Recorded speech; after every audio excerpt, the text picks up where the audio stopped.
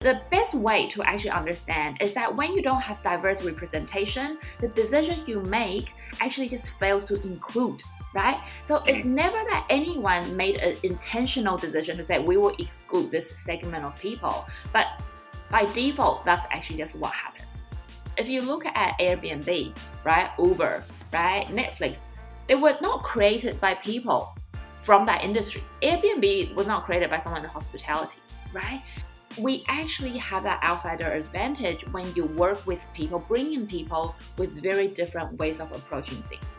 Never say, I cannot do something. Always add the word yet to the end of your sentence. I don't know yet. I haven't done that yet.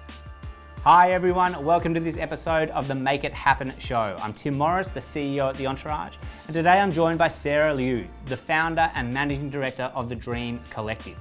The Dream Collective focuses on empowering female leaders. It's all about encouraging diversity in the workplace. So in this episode, we talk about how Sarah is helping entrepreneurial and big technology companies to encourage diversity amongst their workforce. We also cover the common misconceptions. I certainly learned a lot of things as we went through. And of course, we talked about how Sarah herself has had to encourage diversity in her own business as it's grown across 4 countries. It's a really interesting conversation. It opened my eyes to a lot of areas that I hadn't thought about before. And so I know you're going to learn a lot as well. Let's get into it. Sarah, welcome to the show. How are you doing? Thank you so much for having me, Tim. I'm doing great. Sunny day, Sydney, can't complain. To kick us off, I mean, you started the Dream Collective as a passion project in your living room, but since then you've now helped more than 7,000 women in business. How have you made all of that happen? Yeah. So the Dream Collective now today, who we are is really a global diversity and inclusion consultancy. And we actually operate globally now with operations across Sydney, Singapore, Tokyo, and Shanghai. But you're absolutely right. It started, a few years ago in 2016. We officially established the business. Starting as a personal passion project because I come from a background in corporate, specializing in marketing and branding, was, I suppose, confronted by the lack of development opportunities, particularly for the mid-career stage women. And so I looked around the market and didn't actually find anything that I felt really solved the problem. So decided to take it upon myself and create the Dream Collective.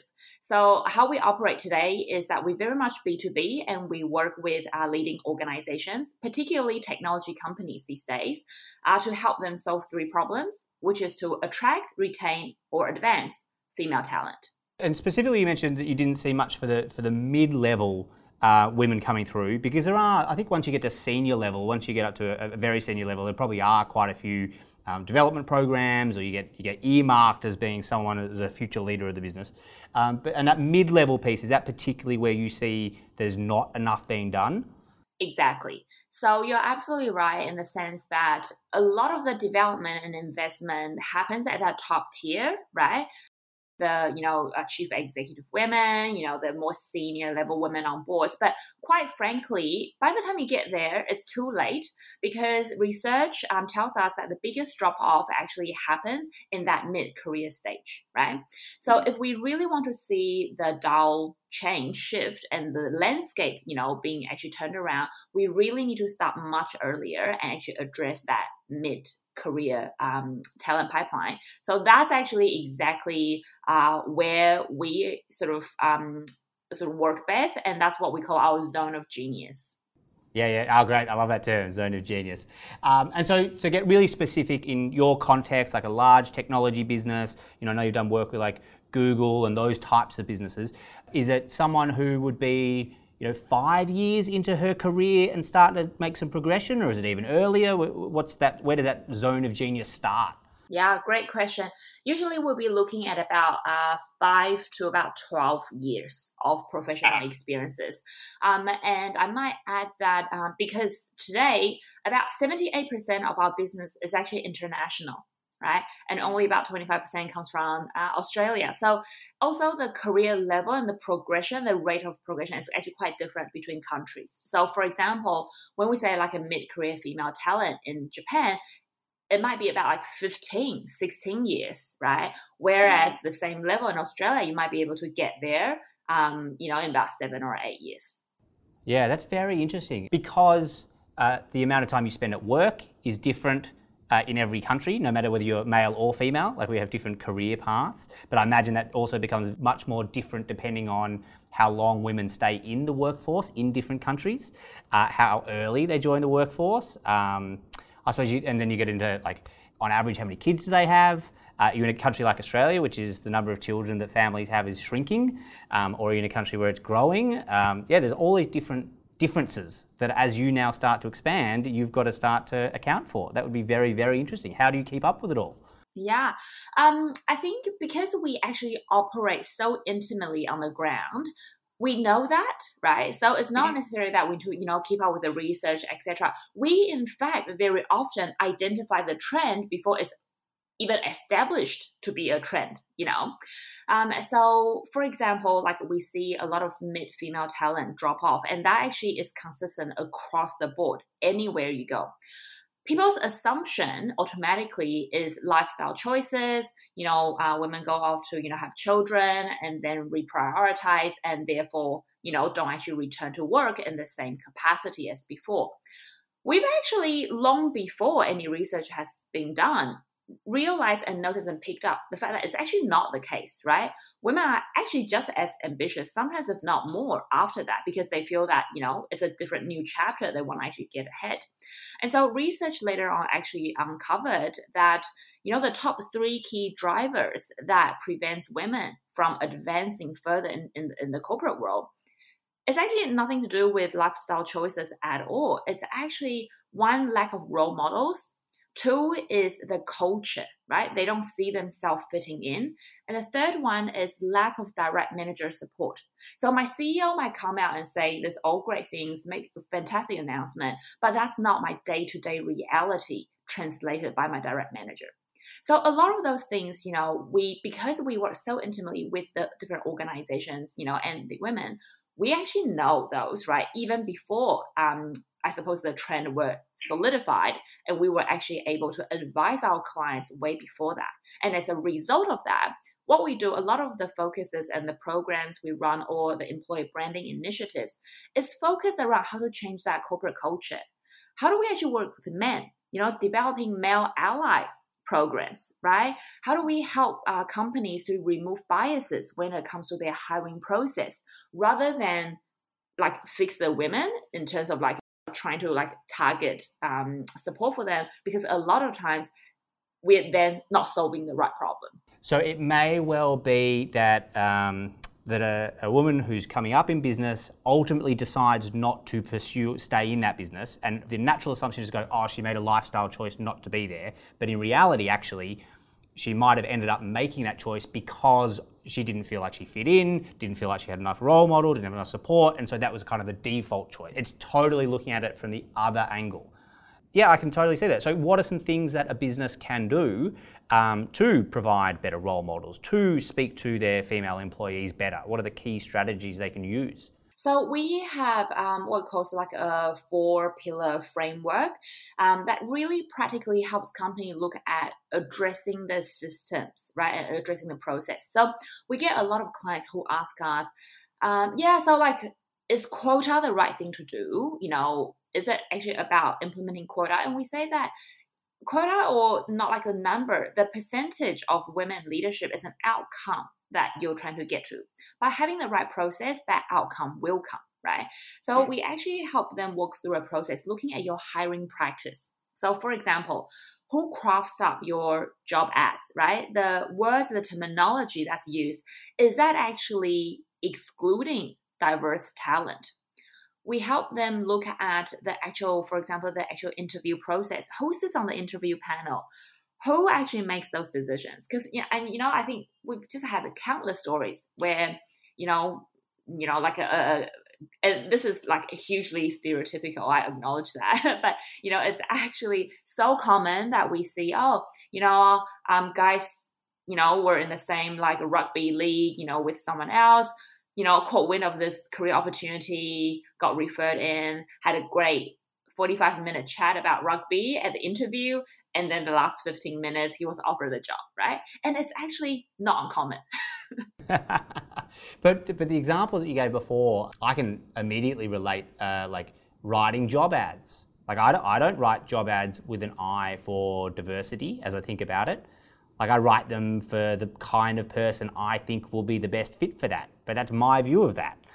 And then I interview people, I interview people all the time. We're actually hiring quite a few roles at the moment. We're always hiring quite a few roles, but I interview in my style. I don't tailor my style for diversity. And so straight with those first two examples you give, the first time I've ever really thought about it, I go, okay, I can definitely see how the way I approach things, because I think it's right, might not be the best thing for a diverse talent pool.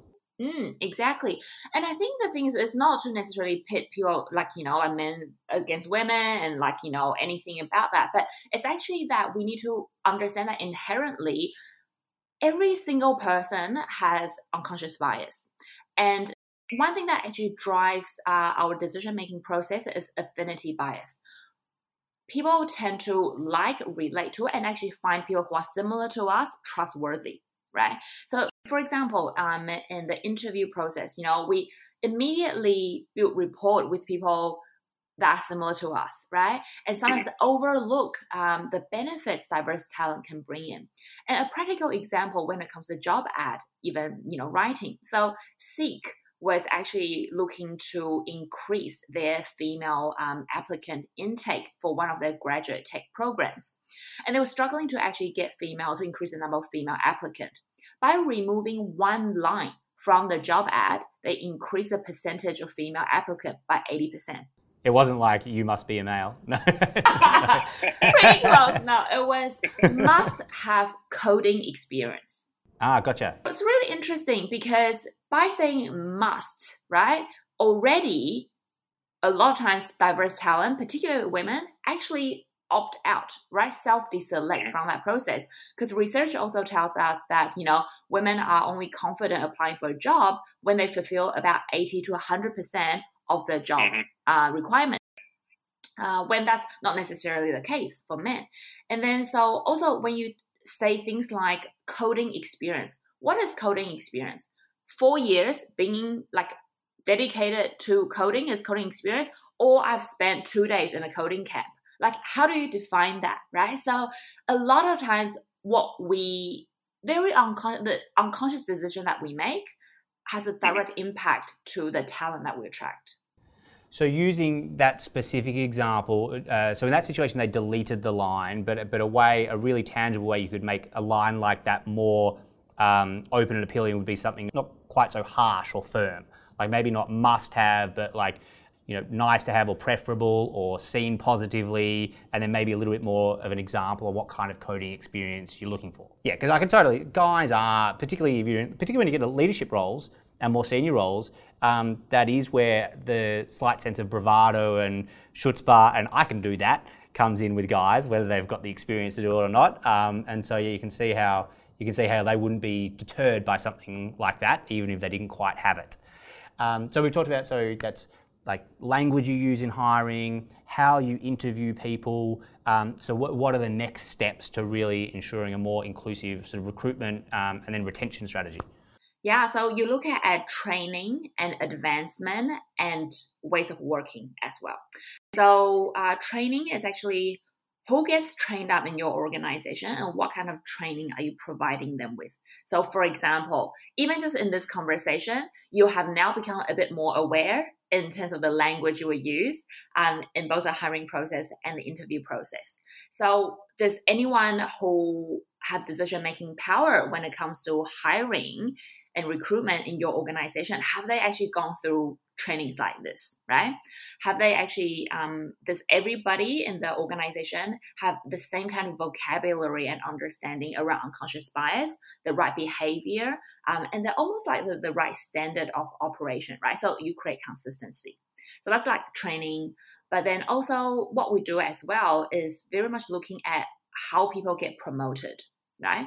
So in terms of like performance, what we call performance evaluation bias as well, is that, women tend to be evaluated based on past performance alone, whereas men are more likely to be evaluated based on future potential. So that's really interesting, because when you got two candidates who comes to apply for this role, both of them, this men and women, like let's say Amy and Andy, maybe neither of them have had a similar experiences operating in this capacity. But the inherent unconscious bias, and this can happen to anyone, men and women, is that we tend to actually see the potential in Andy, but tend to judge Amy more harshly because she didn't have the experience. And that consequently leads to decision-making process when it comes to promotion, and then ways of working, which is flexibility as well.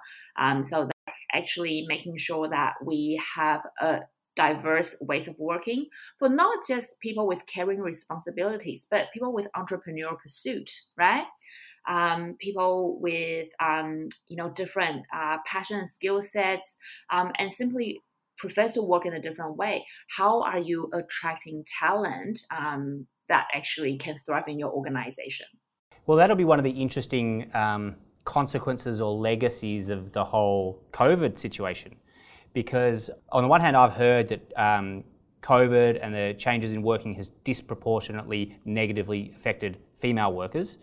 But on the other hand, hopefully longer term, flexibility is a bit more here to stay, and different ways of working here to stay. So there's so how has it affected female workers in your eyes, given that you've got two potentially competing outcomes there? Well, great question. The first thing I'll address is how has COVID impacted women generally? The short answer is quite drastically and very negatively. So women are actually losing their jobs at 1.8% times higher than men. So women actually lost their job at a higher rate and a faster rate than men. And that predominantly because of the types of work they engage in. So for example, part-time, contract, casual work, and also combined on top of that, the industry that's more heavily impacted and hit are the personal care, hospitality, tourism, services, etc. Yeah. That's an impact. And then combined by, in terms of, and this is a direct example of why lack of female representations in both private and public sector has a direct impact to society and the policies that we create. If you look at the JobKeeper, for example, policy, all the women that actually was on mat leave last year, but actually decided to return to work this year, or start their business, etc., were actually not entitled to any of those benefits. Oh, I didn't know that. Yeah, they didn't have the salary the year before to compare against. Gotcha. Yeah, and I'm sure that wasn't a discrete decision to exclude them. It was just a failure to account for that situation. Exactly. So a lot of times when we talk about diversity and inclusion, people say, everyone's equal and all of that. And I said, you know what, like the best way to actually understand is that when you don't have diverse representation, the decision you make actually just fails to include, right? So it's never that anyone made an intentional decision to say we will exclude this segment of people. But by default, that's actually just what happens, right? So for example, let's say people on the autistic spectrum, right? They actually cannot fit into our normal interview process, right? Because they can't actually interact on the phone properly, and they very much thrive in a different style of communication. But we are actually, because the way in any interview process is designed that it relies on human-to-human verbal communication, we are actually deselecting. By default, we're not including this segment. But for example, Microsoft actually found that people on the autistic spectrum were actually their most effective problem solvers, and engineers, because they are so focused and their analytical skills is next level. If you were going to say we want to very specifically want to attract more of these types of employees, you're going to have to change the whole way that you recruit them and onboard them and engage them. And I totally see how that the parallels there. Hi everyone, I just wanted to jump in here to let you know if you're enjoying this episode, it doesn't need to stop here. We've taken this episode plus all the other episodes and also video footage from the interviews and made it available for free. There's also a bunch of fantastic guides, tools and resources you can use to grow your business. To grab those tools, just go to www.the-entourage.com/podcast. Right, let's get back into the show. I mean, your business itself is growing to be across four countries, and I'm sure you do projects outside those countries as well. How has the concept of diversity in your workforce evolved as your business has grown, and what practices have you been able to bring in from the bigger businesses, and which ones can you not quite make work yet? For especially sort of like entrepreneurs, right? In that early stage, you tend to very much attract people who are just like you, right? Or you recruit from people that you know, that you have worked with, that, you know. So a lot of times I reflect on my own personal experiences, in the early stage of the business, everyone was like me, right? Passionate about the same thing, come from the same background, similar age group, similar lifestyle. Like, that's it. And as a lot of times a founder-led business, you're actually more at risk in creating a very homogenous organization. So, and it used to be like all women, right? And like no children, like that was like, you know, like under the age of like 36, like that was everyone. Footloose, fancy free, don't have to worry about it. I've got 2 kids now as well, and life definitely changes very rapidly when that happens, for the better in many ways. Yeah, exactly. And so it used to be so homogenous. And what happened was that when we feel that we would simply not actually appealing to different client base, right? For example, if you have a group of extroverts, right? When a client or when a particular customer segment is more on the introvert, right? They need more time to process. They're not necessarily in your face. They really don't respond to your style. And sometimes in the meeting or in the pitch, it just like doesn't actually resonate, right?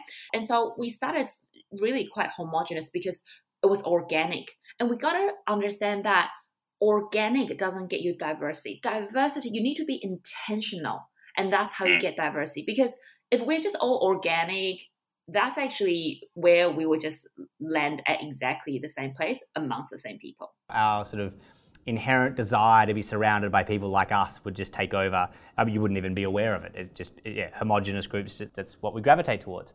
The other funny thing in entrepreneurial businesses is, absolutely early stage, you see it's all the same kinds of people.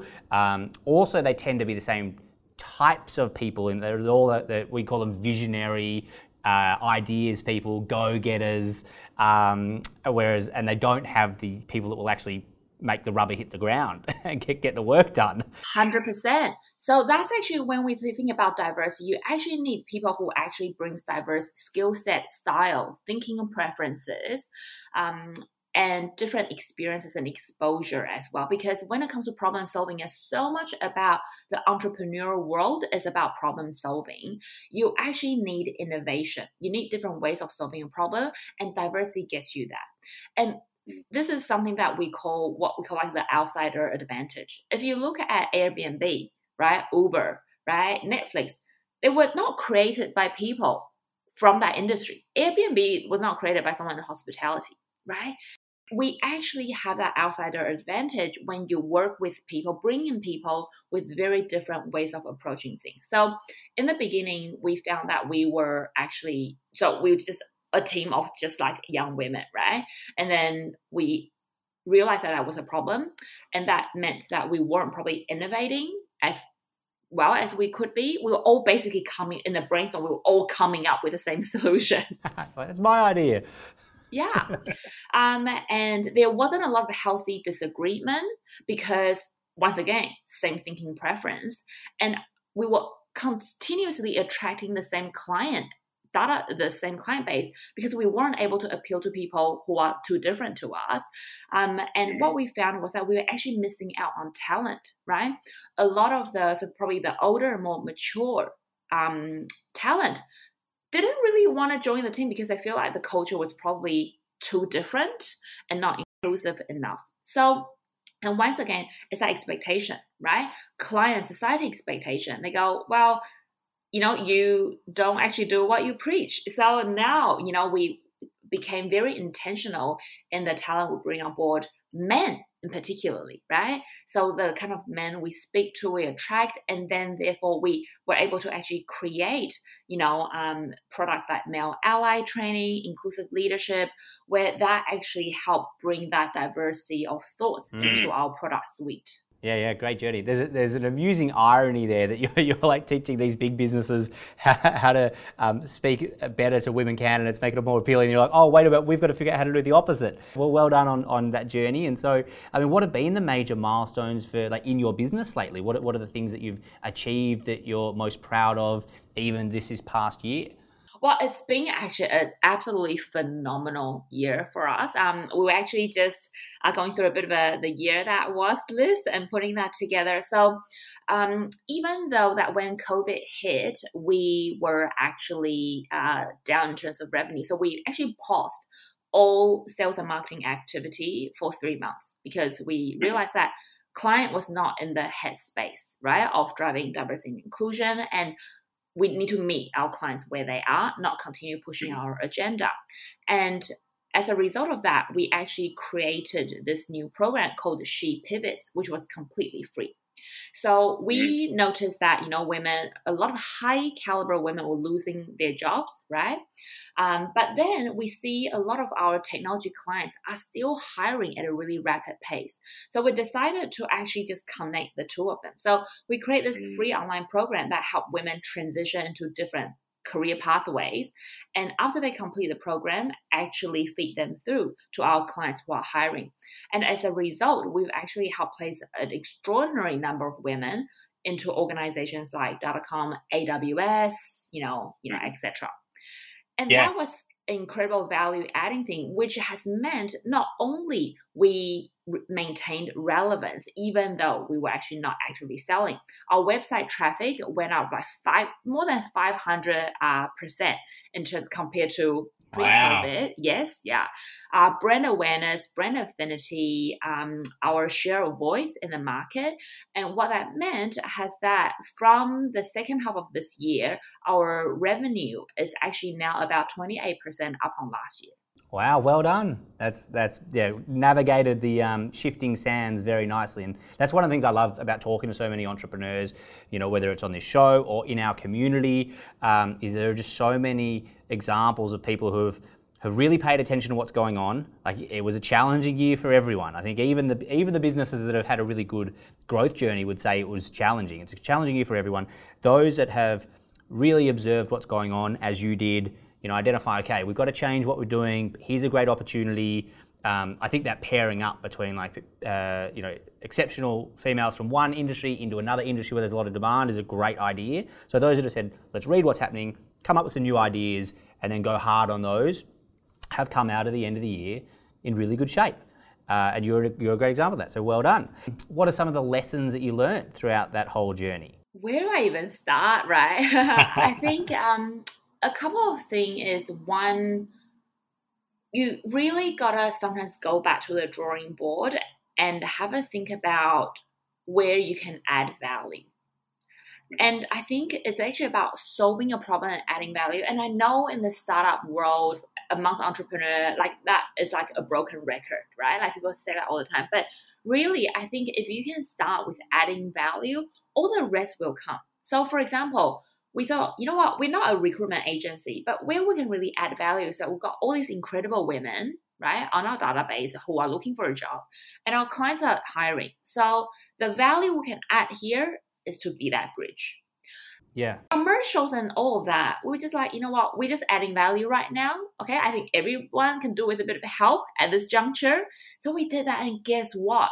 That created a new commercial revenue model because clients are now seeing, wow, the talent that you have is so incredibly high caliber. They actually want to talk about expanding that and scaling that. So the biggest lesson, I think, is always go back to where you can add value, and the rest will fall into place. And the second thing is, once again, like, don't let a crisis go to waste, right? And think about how we can build back better. I hear a lot people say, oh, when we go back to normal or when we go back to pre-COVID, like that's immediately an alarm bell for me, right? It's just like, when, like when an earthquake hits, a building collapses. When they build back, they don't go, hey, let's build back to the building that collapsed. They always build back better.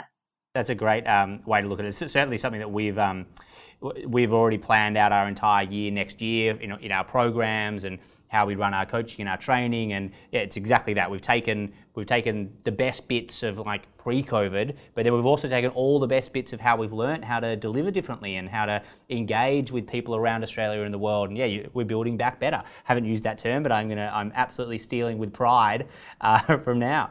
I've got a couple more questions here that I actually haven't read through, and of course you have not read through. We've got 5 questions here. We go rapid fire through these in about a minute-ish. Nothing too serious. You ready to make it happen? Yeah. Fantastic. Being a global business, what is one positive workplace cultural trait you think Aussies could adopt from Japan or China? Wow, this is a great question. I think honor and respect. In places like China and Japan, it's, I think the flip side of it is a little bit more hierarchical, but just the honor and the respect, and they take their job so seriously. They respect their own job. And I'll share a story that's actually transformed how I view work. So I went to Japan, right? Like one of the first time actually I went to Japan, I was actually in the toilet in the airport. And then the cleaner is this like an old Japanese grandma. She was like cleaning the toilet so diligently that I'm like, wow, she's really taking her job like very seriously. And then I asked her like, why are you like so diligent and so like, serious about it? And she says, you know what? I'm not just cleaning a toilet. I'm actually creating the first impression of Japan for people. This is the airport. This is the first encounter they will have with Japan. So my job is so important. And you know what? I was floored. That's an amazing response from her, and that's phenomenal outlook on what could be seen as a fairly menial task. But if you see it that way, it's actually huge. It's representing your country. Yeah, and I see Aussie culture very much sort of the Western culture is quite to the reverse. It's like a lot of times, a lot of things are below me. A lot of things like I'm just doing it because I have to. My job is to like just get out of here as early as I can. Like generalization, but that's actually more common. I think if we can actually bring the same honor and respect to feel that, hey, you know what, work is a privilege. I think that would transform the way we work. Phenomenal answer. All right, question number 2, which I don't think we're going to go quite so deep on with this one because it is, do you have any irrational phobias? Oh, a lot. Cleaning my house. You've got a phobia of cleaning your house. Wondering what you'll find? I outsource everything. So I think being an entrepreneur as well, like being a business owner, you got to know what drains your energy and what you have a phobia of. Like I hate cleaning. Like it literally gives me it raises my blood pressure. So just outsource it. I can see there's actually like a physical angst that's going on right now. Question number 3. What does a growth mindset mean to you? Love it. It practically means never say, I cannot do something. Always add the word yet to the end of your sentence. I don't know yet. I haven't done that yet. And looping back to sort of how women see, their experience and whether it matches up to the job that they're moving into, even though they just add that on, that I haven't got 4 years of coding experience yet, but I will in the future. Fantastic. Question number 4, what has been your favorite travel destination so far? Pakistan. Oh, great. I've not been to Pakistan. Why did you love it so much? So I facilitated, we rolled out a program for Google in Pakistan. I think when we stepped into Pakistan, there's actually, because of the media portrayal, there's actually a lot of misperceptions, around what Pakistan or a place like, in South Asia, what that is and what it is not. There's that nervousness as you get into it, right? But actually, once you go in there, like the people were the most harmonious, friendly, inclusive, and just that sense of hospitality is nothing like the hospitality that media portrays. So exposure just expands your mindset. Fantastic. And final question before we have some parting comments. I think we've covered a bit of this, but to really kind of crystallize down onto one key strategy, If a business owner wanted more female leaders in their business, what's the one key thing they need to do to make it happen? Get a female leader in the business. By having female representation, actually not just one, having female, just promote more female or include more female in your decision-making process first. Making sure once you have representation in there, the decisions being made, right, the approach being taken will fall into place. So the first and the easiest thing is whenever a decision is being made, and we advise our clients around that as well, right? Okay, you might not get to 50-50 female leadership representation just yet, but make sure every single meeting you have are attended by 30% female. Guess what? The decision will be more inclusive as a result. Yeah, I mean, one of the key things I've taken away from this is almost a version of like you don't know what you don't know, or you can't consider what's not important to you. And so, yeah, if you have no female leaders in the business, then of course there's going to be a whole bunch of considerations that aren't taken into account. But then, yeah, if you don't have a good representation in every decision-making meeting or group, then you're not going to consider everyone's requirements. Awesome. So final kind of question from me is, what are you most looking forward to? What's on the horizon that has you really excited? Travel. Where do you want to be going? Yeah, probably Japan first, because that's one of our biggest market, and I really just miss it. That's really like a second home for me. Pre-COVID, I was on an international flight on average every 4 days, and so it's been just a drastic change for me. And travel is very much in my DNA, so that's what I'm looking forward to the most. Fantastic, Sarah. I've really enjoyed the conversation. I think it's actually been really eye-opening for me. There's a lot of things that I've never thought about before, and then I'll definitely kind of think a bit differently, particularly as we go through that recruitment and progression pathways in our own business. And I think there's a lot of great stuff for our listeners. So thank you very much for coming and spending the time with us. Thank you so much for having me. It's been a pleasure. Thank you so much, Tim. Thanks for tuning into this episode of the Make It Happen show. I hope you enjoyed the conversation. And it doesn't need to end there. We've actually gone and grabbed a whole bunch of extra resources for you. Behind the scenes footage, videos from this and all the other episodes, as well as show notes that you can grab for free. Just head along to www.the-entourage.com/podcast and you can grab all those extra resources. Thanks for tuning in, and I cannot wait to introduce you to our next guest on the next episode.